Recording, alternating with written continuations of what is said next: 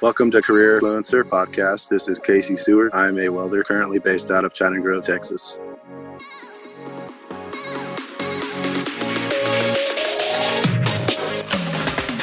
Working in this field is great when it comes to paying the bills. Like, there's always work out there for welders. That's what I went into it thinking. I'm just going to go 100% at this, and I'm going to try my best to love it. If it doesn't work out in the end, if I get tired of it, there's so many more careers.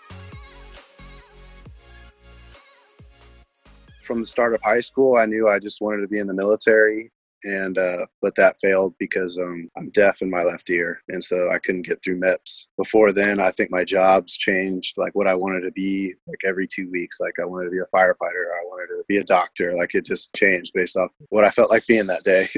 I'm an extremely rash person. I make decisions very quickly, and I tend not to regret them just because that's just the type of person I am. I just graduated high school. I was going to go to a community college just to go get my basics done because I had no idea what I wanted to do. So I went and I started working for a relative of mine. I was just a grunt worker, and there were these welders making $45 an hour, 70 hours a week, well over $3,000. And I was like, holy crap, like, I want to do that. I would love to make a great living just learning a trade. I applied to the college, but I just basically didn't enroll. And I instead enrolled into a welding school. I moved and I just got a real cheap apartment and just started going at it, started learning the trade thing. When it came to welding, I saw it, I wanted to be it, and I just looked at the best opportunity I could do, and that was just to move and to learn as quickly as possible and to just put in the work and just follow that dream. That was very rash, but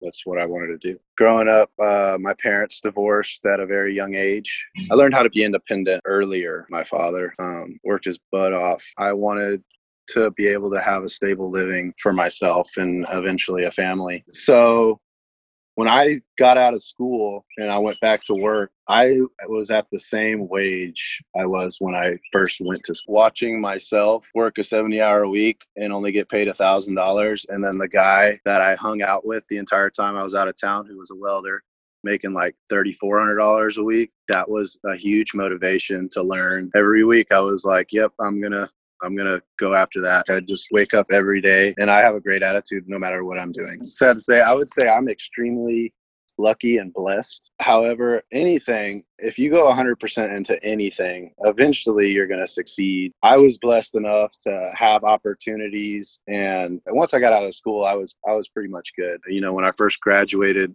school and got into the field and passed my weld test, that didn't mean much. Like, I was just good enough to get in the door. My welds were not of good quality. They were good enough to be on a job, but they weren't very good. And now looking back, and my welds are like immaculate. I'm passing up people like that have been doing it for years, and I'm extremely proud of it. I love that I took my time to learn the craft and be as good as I am. There's things that people worry about that really ain't worth worrying about. You just got to pick, not necessarily know it's going to work out, but like, it's not going to be the end of the world if it's not what you want in the end. Like, there's so many opportunities. There's so many different careers to go through. It's just the more I grind, I know it will pay off. It's just like if you go to the gym, the more you grind, the more results you're going to get. And that's just how it is in life. Is you just got to get in the grind mentality. And I honestly don't know if that can be taught at a later age. If you want to be a welder and you don't know anyone, the best advice I could give is to find a company